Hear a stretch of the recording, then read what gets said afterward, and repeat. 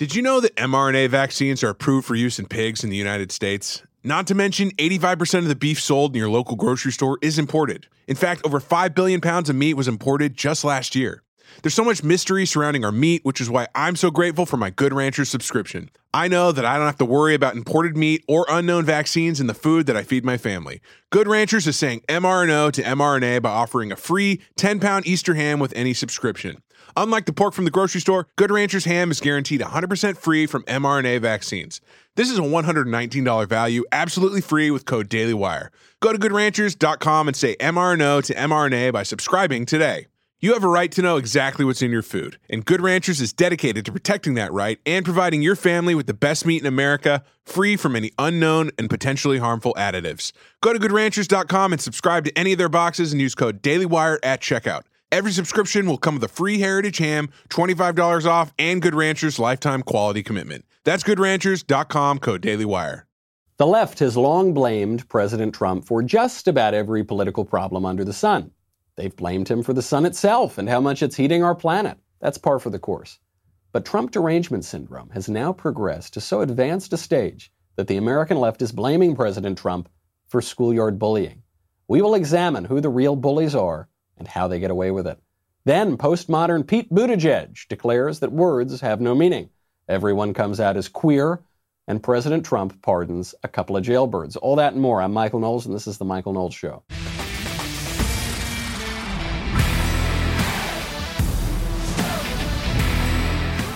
They can't get him on the economy. They can't get him on foreign affairs. They can't get him on trade. So they got to get him on schoolyard bullying. That's right. That's what our terrible, rotten president is doing. Washington Post. Washington Post just runs a huge article, news article. Trump's words, bullied kids, scarred schools. Quote, the president's rhetoric has changed the way hundreds of children are harassed in American classrooms, the Post found. Hundreds of children. First of all, whenever I hear the Post found, I start to discount it. Then we're talking about a survey of hundreds of children when 50 million children in America go to public school, and many more children go to private school and homeschool. Okay, hundreds of children they talk to. Here's how the article begins. 2 kindergartners in Utah told a Latino boy that President Trump would send him back to Mexico. And teenagers in Maine sneered ban Muslims at a classmate wearing a hijab. In Tennessee, a group of middle schoolers linked arms, imitating the president's proposed border wall as they refused to let non-white students pass. In Ohio, another group of middle schoolers surrounded a mixed-race 6th grader and, as she confided to her mother, told the girl, "This is Trump country." Was that Jussie Smollett? Was that girl? Is that a Smollett girl? The piece goes on. Since Trump's rise to the nation's highest office, his inflammatory language, often condemned as racist and xenophobic, condemned by whom? By the Post, of course, goes on, has seeped into schools across America. Many bullies now target other children differently than they used to, with kids as young as 6 mimicking the president's insults and the cruel way he delivers them. I don't believe that. I don't believe the reporting. I don't believe the Post. I think they act in bad faith. I think they lie all the time. I think that this article was just as likely written out of the constantly revolving fiction in its writers' minds as it did from speaking to any school children. Now, perhaps it's true. Maybe some children are being bullied in America. There has always been bullying for the entire history of schools. So I guess that wouldn't be any different in Trump's America as it would be at any other time. The left is so deranged by Donald Trump that they are now blaming him for schoolyard bullying, an eternal fact of life. By the way, before we get into why this is such BS, by the way, just as a statistical matter, schoolyard bullying is actually down, and it's actually down significantly. Now, how do you measure schoolyard bullying? That's obviously a pretty difficult measurement to take. However, in so much as we can take those measurements, and much more scientifically than the Post calling some people around the country, there was a study that came out of the U.S. Department of Education. A recent study just showed the percentage of students reporting that they have been bullied has dropped by more than a third over the last 10 years. So bullying has not increased because of Trump. It's not a new epidemic invented under Donald Trump. Schoolyard bullying is actually down by about 33%. Look, the left is going to attack Donald Trump for anything, and if they can't find anything, they'll make something up. But this question of bullying is pretty important because I think bullying defines a lot of our politics today, just not in the way that the Washington Post says it does. Some of Bernie Sanders' supporters have been accused of bullying. Bernie Sanders says this is ridiculous, absolutely not. His is not a campaign based on bullying, it's a campaign based on love. Here's Bernie. What our people are involved in, we are a campaign which believes in compassion, which believes in justice. So I don't tolerate ugly attacks against anybody. But let me just say this. Talk to the people in my campaign, often the African-American women in this campaign. Talk to my wife about the kind of ugly attacks that have come into us. So right now, which is a very serious national problem, we have an internet which is essentially the Wild West. Somebody could say, hey, I'm Anderson Cooper, and Zippo say some ugly things. And right now, that cannot be stopped. Did you catch that at the end? At the very end, Bernie Sanders is implicitly denying that his campaign is engaging in any bullying. He's saying, look, the internet's a crazy place. A lot of people can pretend to be a lot of people.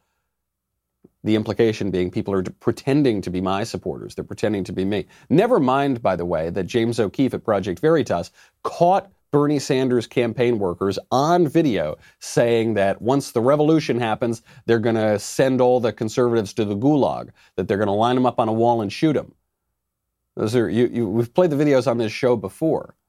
Never mind that we can see examples of Bernie Sanders supporters saying they're going to burn Milwaukee to the ground if he doesn't get the nomination. Never mind the left's bullying tactics as a matter of course.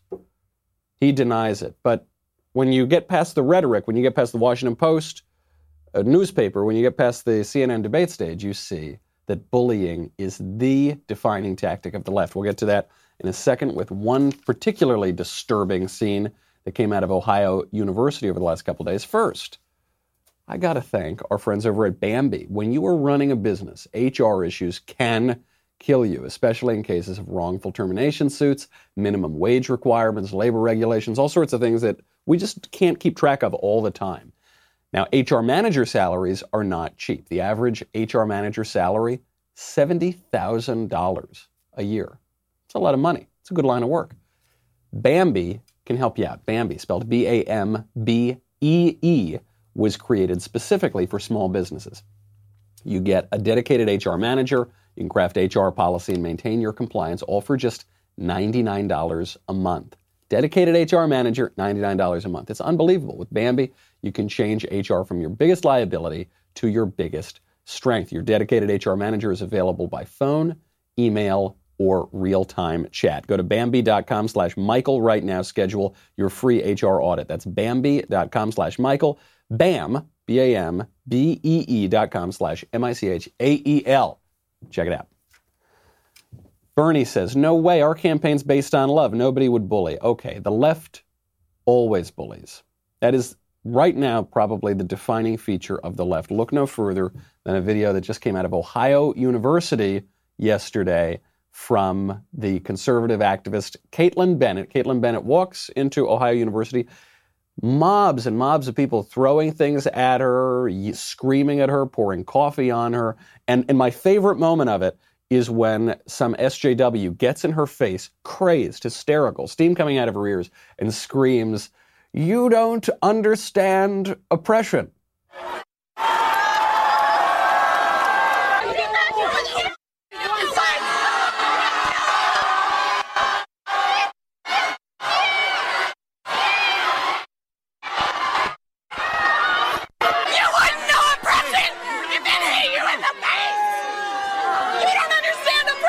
Someone just poured hot coffee on me. I dare you to push me again. I'm not punching you. I dare you to push me again. I'm not pushing you. You're good. You did. How did I end up on the ground? I did a video. Exactly. That pushed me again. I dare you. Poured hot coffee on me. I just think, and look, I don't really know anybody very well who's in that video, but I think the woman screaming, "You don't understand oppression," I suspect she does not understand oppression. We had a bleep out a lot of that video just because of all this crazy expletives and people screaming and screaming all the time. That conservative activist is Caitlin Bennett. From a quick Google search, it would appear that people on the internet have very strong opinions about this girl. Regardless of what your opinion is, if you're on the right, left, or center, just actually take her out of it for a second, or just replace her with a kind of like totally neutral figure. And look at all the people around her. Look at all the leftists screaming, degrading themselves, whipping themselves up into a frenzy. Why? I Googled this girl, Caitlin Bennett. Do you know what her great crime is? She took a photo in high school holding an AR-15. And somehow this became publicized and people lost their minds over it. That's it. Took a picture holding a gun, and now she makes videos as a conservative activist. And people go crazy. That obviously is bullying. She's a fairly petite young lady, and you've got these mobs of people, men, women, giant people, kind of swarming around her, vandalizing her friend's car. That is bullying. It doesn't just happen at that college campus. It doesn't just happen to her.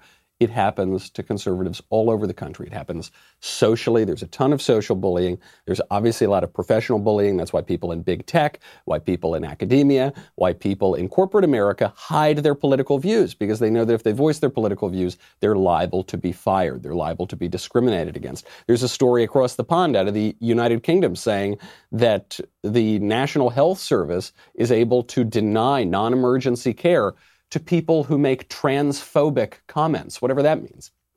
You don't go along with the latest leftist ideological fad, you can be denied health care. Now, that's bullying. And of course, there's the political bullying, which we see all the time. And we see it from left-wingers who now want to make certain forms of thought effectively illegal. That's where the bullying comes in. Now, I want to make sure that we get to some of these candidates on the Democratic side, because Bernie Sanders says our campaign's about love. His whole campaign is about bullying. His whole campaign is saying you can't do this, you can't do that. We're going to take away your money. We're going to take away your choice. We're going to vilify a whole class of people. The class of people he used to vilify was the millionaires and the billionaires. Now it's just the billionaires because Bernie Sanders became a millionaire. How convenient. But all of these guys, the whole ideology is based on bullying. It's based on do what I say or else. Law be damned, votes be damned. Now, the Democrats are trying to tell us that there is a radical lane and a moderate lane. Well, moderate's a relative term. The moderate lane is actually pretty radical itself, and Pete Buttigieg showed that last night. So there was a CNN town hall. I know that nobody watched it. I did not watch the whole thing. It was unwatchable.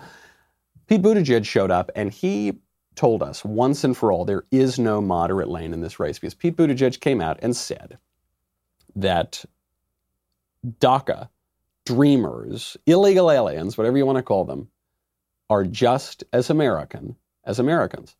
Do you believe that DACA deserves a protective plan to maintain DACA permanently? I do. Thank you. And I want you to know that I see you as an American, that you belong to this country as much as anybody. And I think everybody here supports you, too. You're not only contributing to your community, you're a taxpayer, too.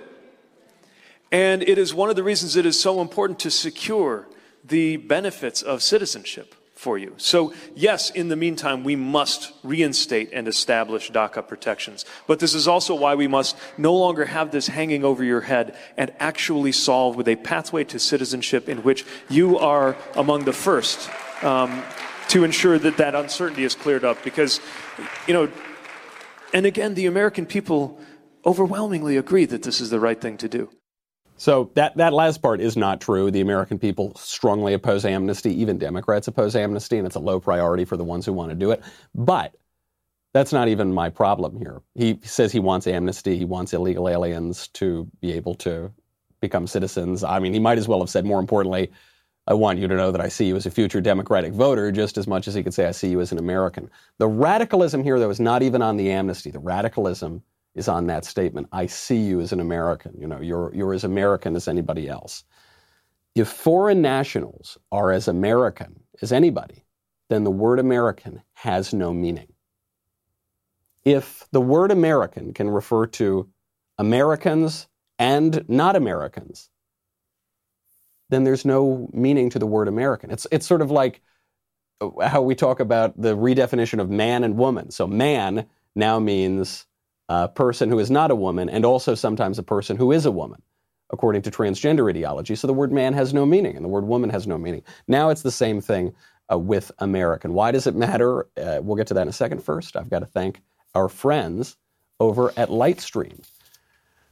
I have a lot of friends and family who do this. They waste a whole lot of money paying high-interest credit cards. It is very easy right now with a credit card consolidation loan from Lightstream to take care of that. Rates are as low as 5.95% APR with autopay, which that's a much lower rate than the national average interest rate on credit cards. The credit cards interest rates can be 20% APR. You can get a loan from $5,000 to $100,000 with absolutely no fees. You can even get your money as soon as the day that you apply. This is how one of their customers describes the experience. Said, quote, "I heard the radio ad and said it was worth looking at. I was a little skeptical because I'd never done anything like this before. To my great surprise, the loan process was very simple and easy to navigate through. I wish all loans were this efficient.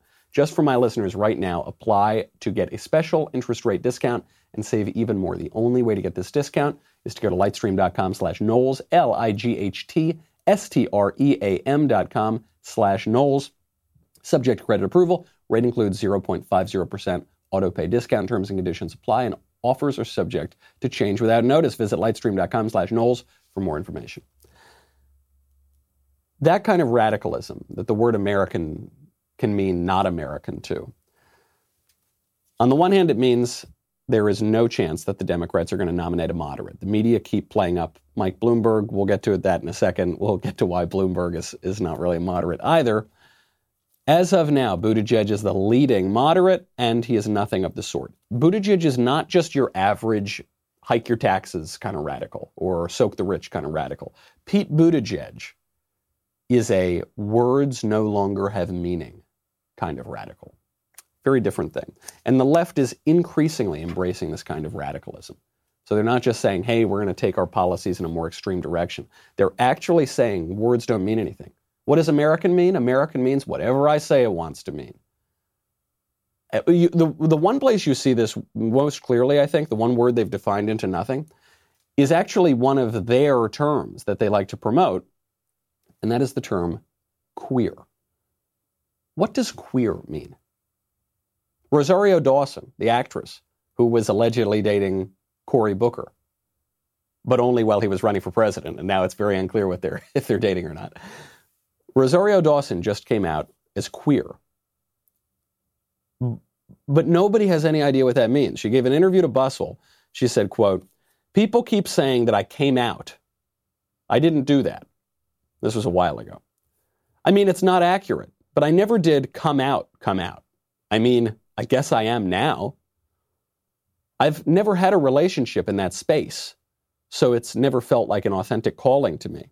I know that's a very mealy-mouthed, vague, and confusing statement, but when you break down what she's actually saying, it's pretty shocking. She says, people say a long time ago, I declared myself a lesbian or gay or transgender or bisexual or some part of the gender and sexual alphabet. I didn't do that. I didn't do that in the past. It's not accurate. I never came out. But I am coming out now. But also, I've never had an LGBTQ LMNOP relationship. So it's never felt like an authentic calling to me. So she's saying, I've never had a queer relationship. Nevertheless, I am queer. Well, how is that possible? Replace the term queer with the older euphemism, gay. If I came out and said, hey, I've never had a relationship, an intimate sexual relationship with a man. I'm not physically attracted to men. I'm not gay, but I'm gay. That wouldn't make any sense. Those are contradictory statements. But with the term queer, it's so I could come out as queer if I wanted to. No one would have any idea what that means. Another actress, Jamila Jamil. This actress came out as queer recently because she was cast in an LGBT show And she got a lot of flack for this because they said, you're not LGBT, you're not queer, so you can't be in this queer show. And then she just came out and said, no, I am queer. And how dare you force me to come out of the closet as queer?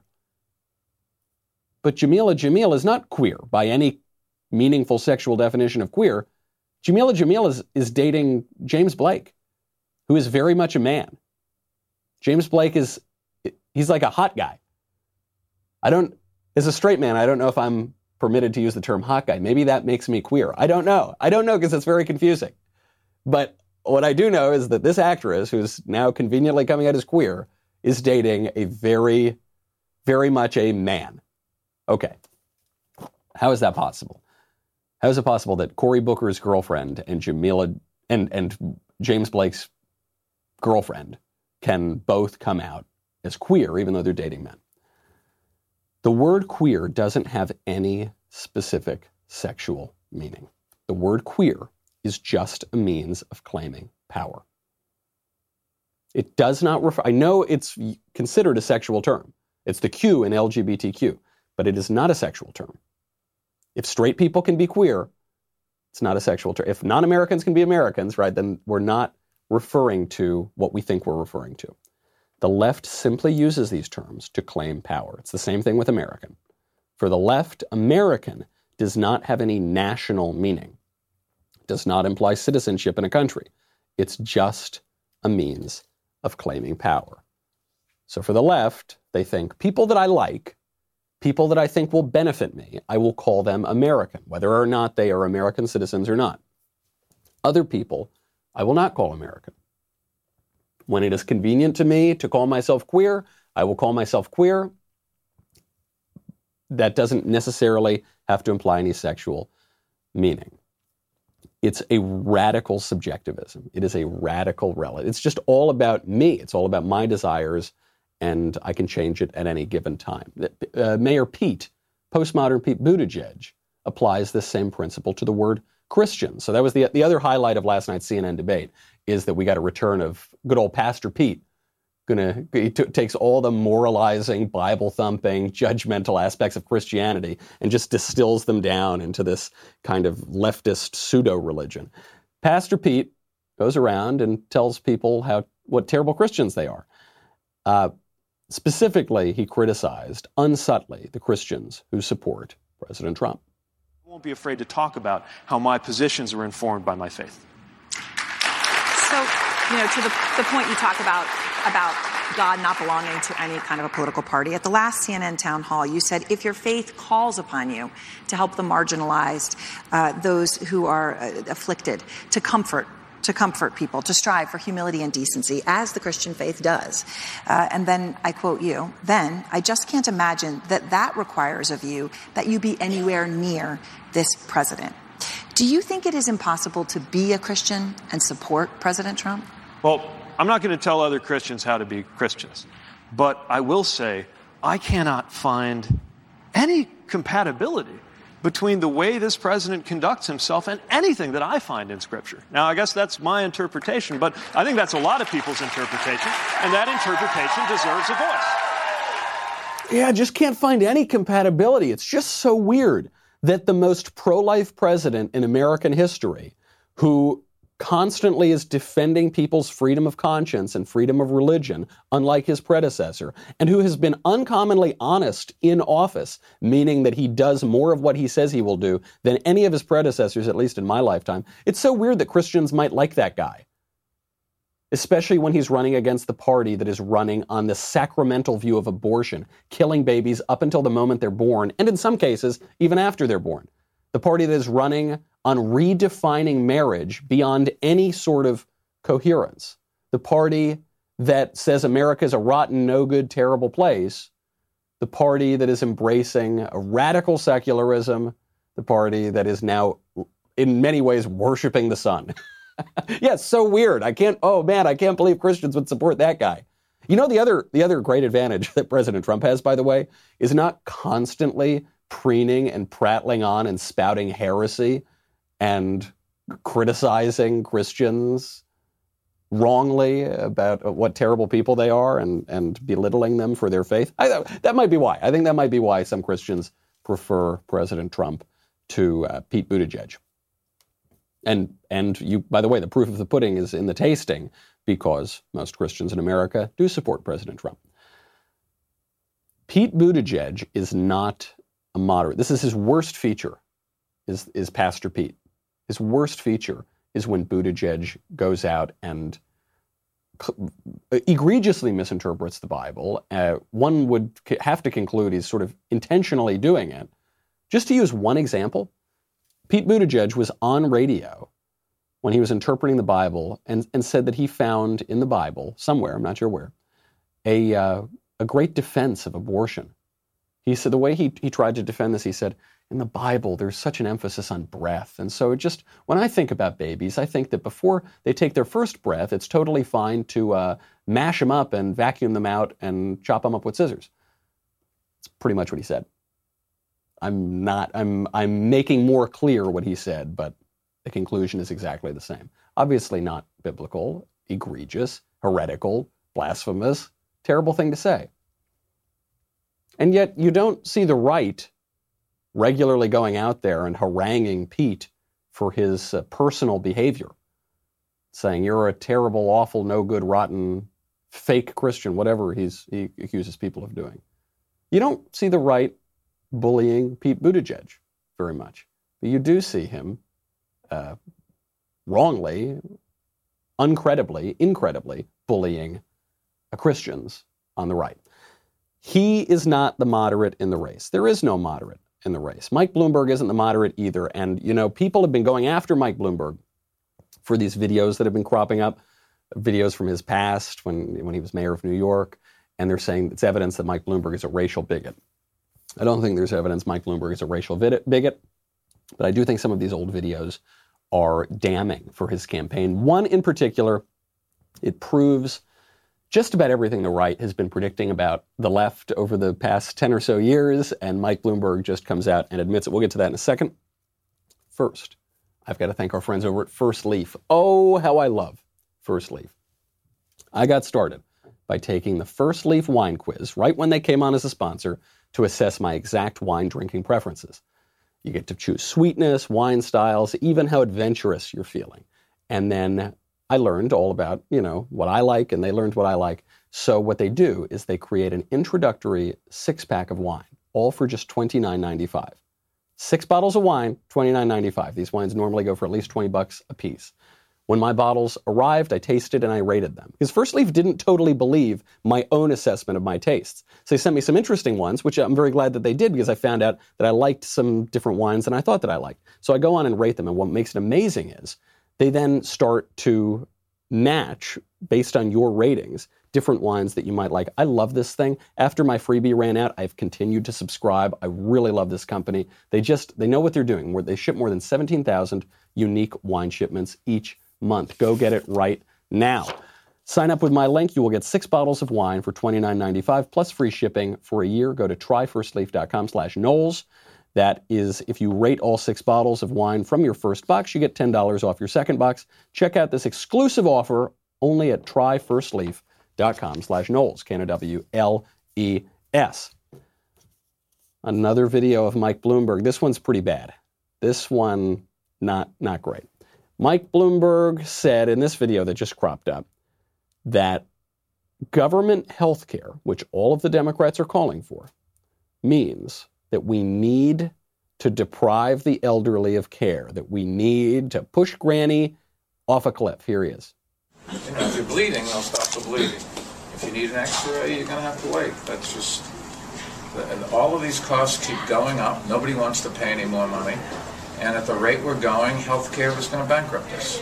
So not only do we have a problem, it's going to bankrupt us. And we've got to sit here and say which things we're going to do and which things we're not. Nobody wants to do that. If you show up with prostate cancer and you're 95 years old, we should say, go and enjoy, have an ice cream, lead a long life. There's no cure, and you can't do anything. If you're a young person, we should do something about it. Society's not willing to do that yet. If you show up with cancer and you're in your 90s, you should die. And we'll let young people get the treatment.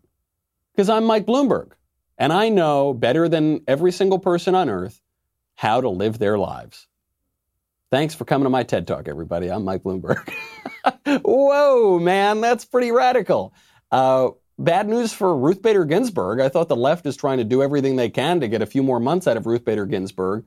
No, Mike Bloomberg, one of their now surging presidential candidates, says, oh, somebody like Ruth Bader Ginsburg, if she's got health problems and she's elderly, yeah, we're going to tell her, that's fine. Go live the rest of your life and then go die. We're not going to give you any medical care. Bad news. Mike Bloomberg in this way is vindicating so much of what Republicans and conservatives have been saying for 10 years. We'll get to that in a second, but I want to bring your attention to a possibly overlooked and highly valued Daily Wire membership tier, the Reader's Pass.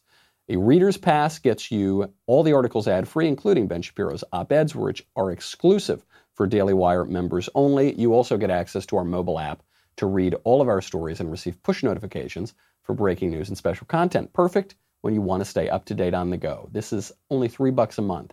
And if you're still skeptical about it, guess what? We're offering you 1 month for 99 cents. Mobile ad-free access to all of the Daily Wire news, exclusive op-eds from Ben, and breaking news and updates on our mobile app, all for the low, low price of $1. Check it out. You won't be disappointed. Go to dailywire.com. We'll be right back with a lot more.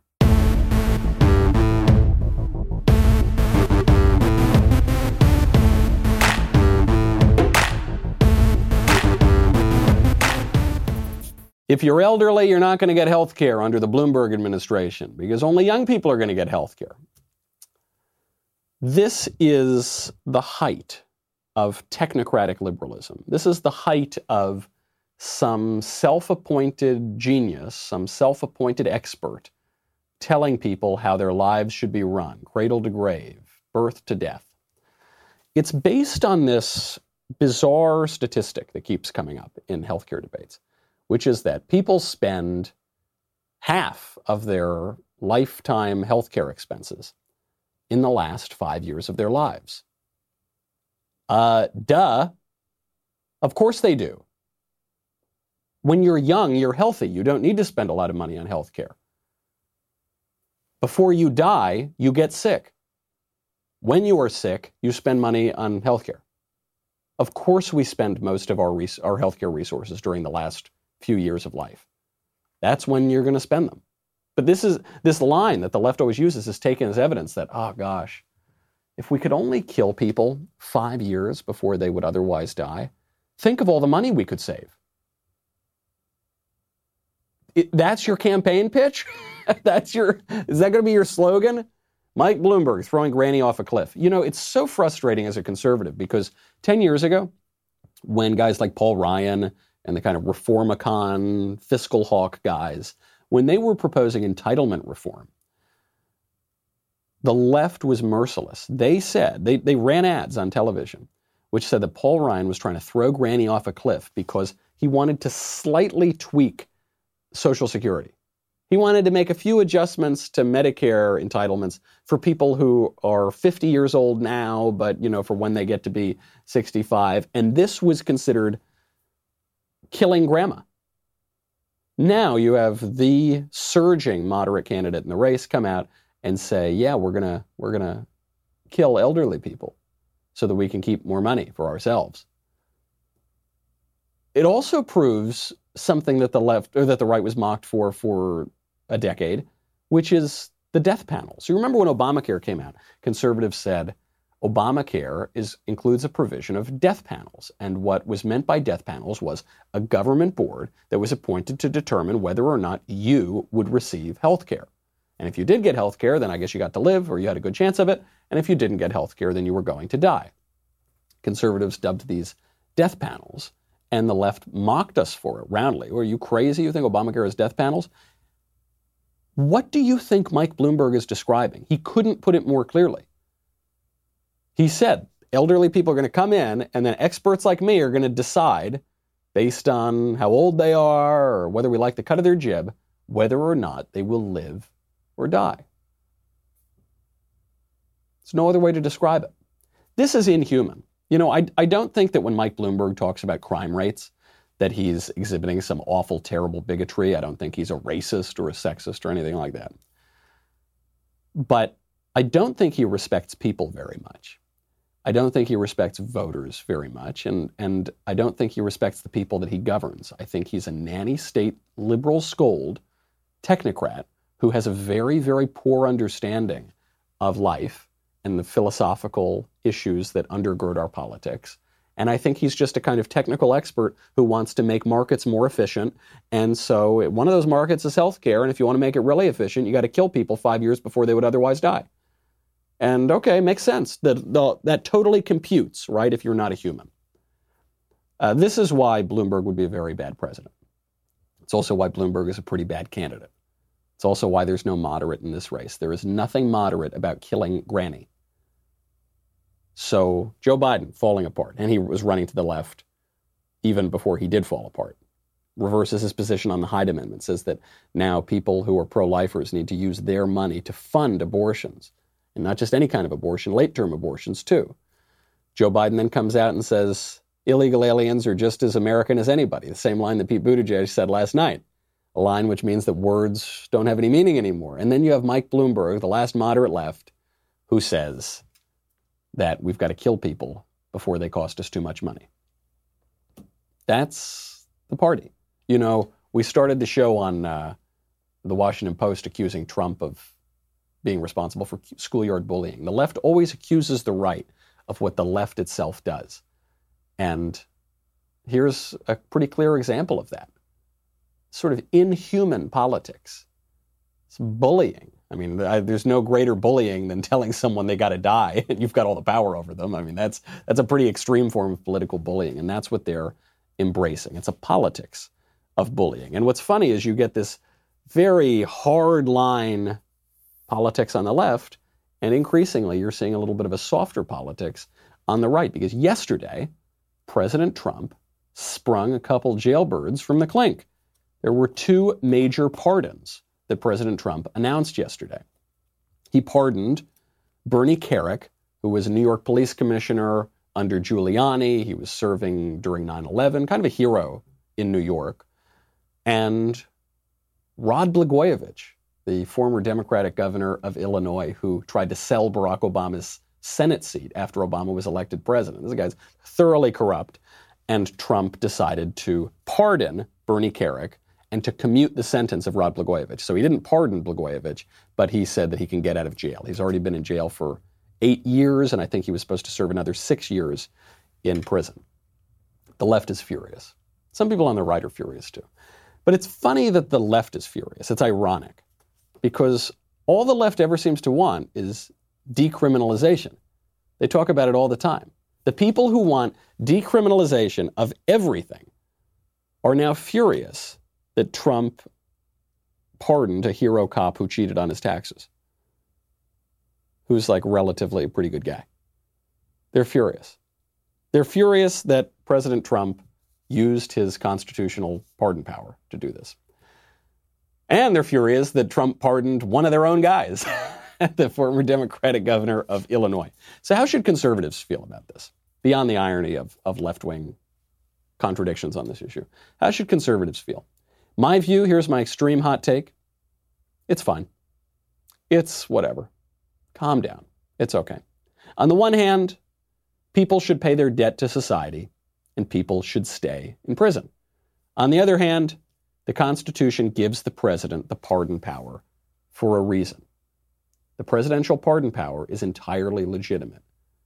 It's right there, clear as day in the Constitution. And part of this is because I was just listening to a homily from my priest, the great Father Rutler, about this. It's an old idea. He put it very well, though. Justice without love leads to tyranny. But so does love without justice. So does sentimentality, right? There's obviously a balance that must be had here. And so President Trump is using that balancing power that the Constitution gives him. And so now Blagojevich's family gets to be happy. His kid is a little older. It's nice that his kids and his wife get to see Blagojevich. Bernie Kerik doesn't need to rot in a cell anymore. Bernie Kerik is a hero cop. He won a ton of medals. He's a local hero for 9/11. Okay, that's fine. The real question here is, why did President Trump do it? And here's, I think, why conservatives should be particularly okay with the pardons. What was in the news before these pardons? What was the legal news that was dominating the headlines? The legal news dominating the headlines was that former Trump campaign advisor Roger Stone is going to be sentenced maybe to 9 years in prison for the unforgivable crime of working for Trump, and they caught him on lying to Congress, a few things like that. Then there was word that the DOJ was going to try to reduce that sentence. Then Bill Barr came in and said, President Trump, stop tweeting about this. You're making my job much harder. Then there were calls for investigations of corruption, that Trump is interfering in a criminal case. That was the news headline. And Trump completely knocked that out of the news. Just listen to the press conference that Trump gave. It was a prosecution by the same people, Comey, Fitzpatrick, the same group, very far from his children. They're growing older. They're going to high school now, and they rarely get to see their father outside of an orange uniform. I saw that, and I did commute his sentence. So he'll be able to go back home with his family after serving 8 years in jail. That was a tremendously powerful, ridiculous sentence, in my opinion, and in the opinion of many others, yes. Now listen to that. He's specifically talking about Blagojevich here, because Trump pardoning Bernie Kerik, who served under a Republican and served under a Republican who's close to him, Rudy Giuliani, that's not huge news. Him commuting the sentence of Rod Blagojevich, big deal, big news story. And notice he gets in there, yeah, this was done by James Comey. This was done by the guys who came after me. As a defense, he's reminding people that there were these kind of illegitimate investigations into Trump. There were these illegitimate prosecutions. There was an illegitimate impeachment. Really shrewd stuff. He just used it to kick the Barr and Stone stuff out of the news and to remind people that the Democratic Party and the left perverted the wheels of justice to go after President Trump, and he wants to be able to flip that narrative. It's pretty clear. I don't see any other explanation for his doing what he was doing, and so I'm perfectly fine with it. I don't particularly care about Rod Blagojevich, but the president has the legitimate power to do that, and if it helps, okay, that's fine. In other news on great justice around the world, Jeff Bezos, richest man in the world, head of Amazon and the Washington Post, is giving $10 million to fight climate change. He posted it on Instagram, big picture of the earth, and now he's going to donate this. $10 million, that's a lot of money. I think Jeff Bezos makes that about every 30 seconds, but still, it's a lot of money for most of us mere mortals. Now, of course, Jeff Bezos also owns a Gulfstream G650ER private jet. Jeff Bezos flies that jet reportedly 12 times per month. His company Amazon's carbon footprint contributed more to greenhouse gas emissions in 2018 than many of its competitors in retail. So it doesn't seem like he's exactly practicing what he's talking about, other than he writes a check, but then he keeps up all these practices that allegedly contradict what he's supposed to be doing. La Rochefoucauld said that hypocrisy is the tribute that vice pays to virtue, but I wonder if right here it's just a little bit of PR. Or if it's a little bit of empty religion. If it's, the parallels between global warming and religion have been pretty clear. You've got sin in pollution, you've got atonement in recycling, you've got the sale of indulgences in the form of carbon tax credits even. NBC News last year created a confessional for the climate. You could go onto its website and anonymously give your climate confessions, like you were going into the box in the Catholic Church. There are all of these. There are secular saints on religion, and the list goes on and on. That's the role that this has taken. And so in the olden days, if Jeff Bezos wanted some good PR, he would have donated to the church. But now the modern secular religion is global warming, so he's going to donate to that instead. And it brought home to me a tweet that started to go viral the other night from a Twitter account called the Atheist Forum. And the tweet said this. It said, Christianity, belief that one God created a universe 13.79 billion years old, 93 billion light years in diameter, consisting of over 200 billion galaxies, each containing an average of 200 billion stars, only to have a personal relationship with you. Which, yeah, more or less a pretty good description of Christianity. Isn't that amazing? Isn't that a wonderful thing? God so loved the world that he gave his only begotten Son, that whoever believeth in him might not perish, but might have eternal life. That's pretty good. It's the gospel in a nutshell, right? But I responded to this tweet, and I pointed out that atheism is this belief that everything is meaningless, everything is senseless. Like we were talking about earlier, words don't have any meaning. It's just words, words, words. And we can't rely on any sort of objective reality. Our arguments are unreliable. They don't make sense, except conveniently the argument for atheism. That we can know for certain. Atheism, the theory that everything is physical and everything that is not physical doesn't mean anything, except, of course, for the non-physical argument for atheism. Atheism is a belief that is unsupportable. It's contradictory. And so I pointed this out. And someone said to me, Michael, look, there are hundreds of gods. I just happen to believe in one fewer God than you do. And this misses the point. The difference between monotheism and polytheism is a difference in kind. It's not just that monotheists have one God, some fewer gods than the polytheists. It's that polytheism or paganism or pantheism or whatever you want to describe is fundamentally different than monotheism, which posits a God outside of time and space who created all of the created things. But on another level, what this guy's saying is, I believe in one fewer God than you. That's not my experience. My experience of atheists, having been an atheist for a while myself, is that it's not that atheists believe in one fewer God than monotheists. It's that they believe in many more gods than monotheists because they don't root their belief in a God who is outside of time and space. And so they are given to all of the tempting gods of this world. Money, power, fame, sex, especially sex these days, ego, pride, the idea that you can redefine words to mean whatever you want them to mean, like Humpty Dumpty and in Through the Looking Glass, in Alice in Wonderland. And it goes to this fundamental worship of the creation, which we see in global warming, obviously. Jeff Bezos is buying into that false religion. And the creation meaning ourselves. We are creatures. We're part of the creation. And that, I think, you're seeing broadly throughout the secular left, the idea that I can define reality for myself. Justice Kennedy wrote that in the Planned Parenthood v. Casey decision in the early 1990s. He said that we have a right to define reality for ourselves. And of course, the Democratic candidates running for president right now say we can define what the word American means. We can define what the word queer means. We can define man or woman. It's all about us. But of course, that isn't true. Reality reasserts itself in the end. That is the great conservative consolation, as we were talking about yesterday. And we might be bullied and bullied and bullied, and people might scream and shout in our faces, but that just doesn't change reality. All right, that's our show. I'm Michael Knowles. This is The Michael Knowles Show. Get your mailbag questions in. See you tomorrow.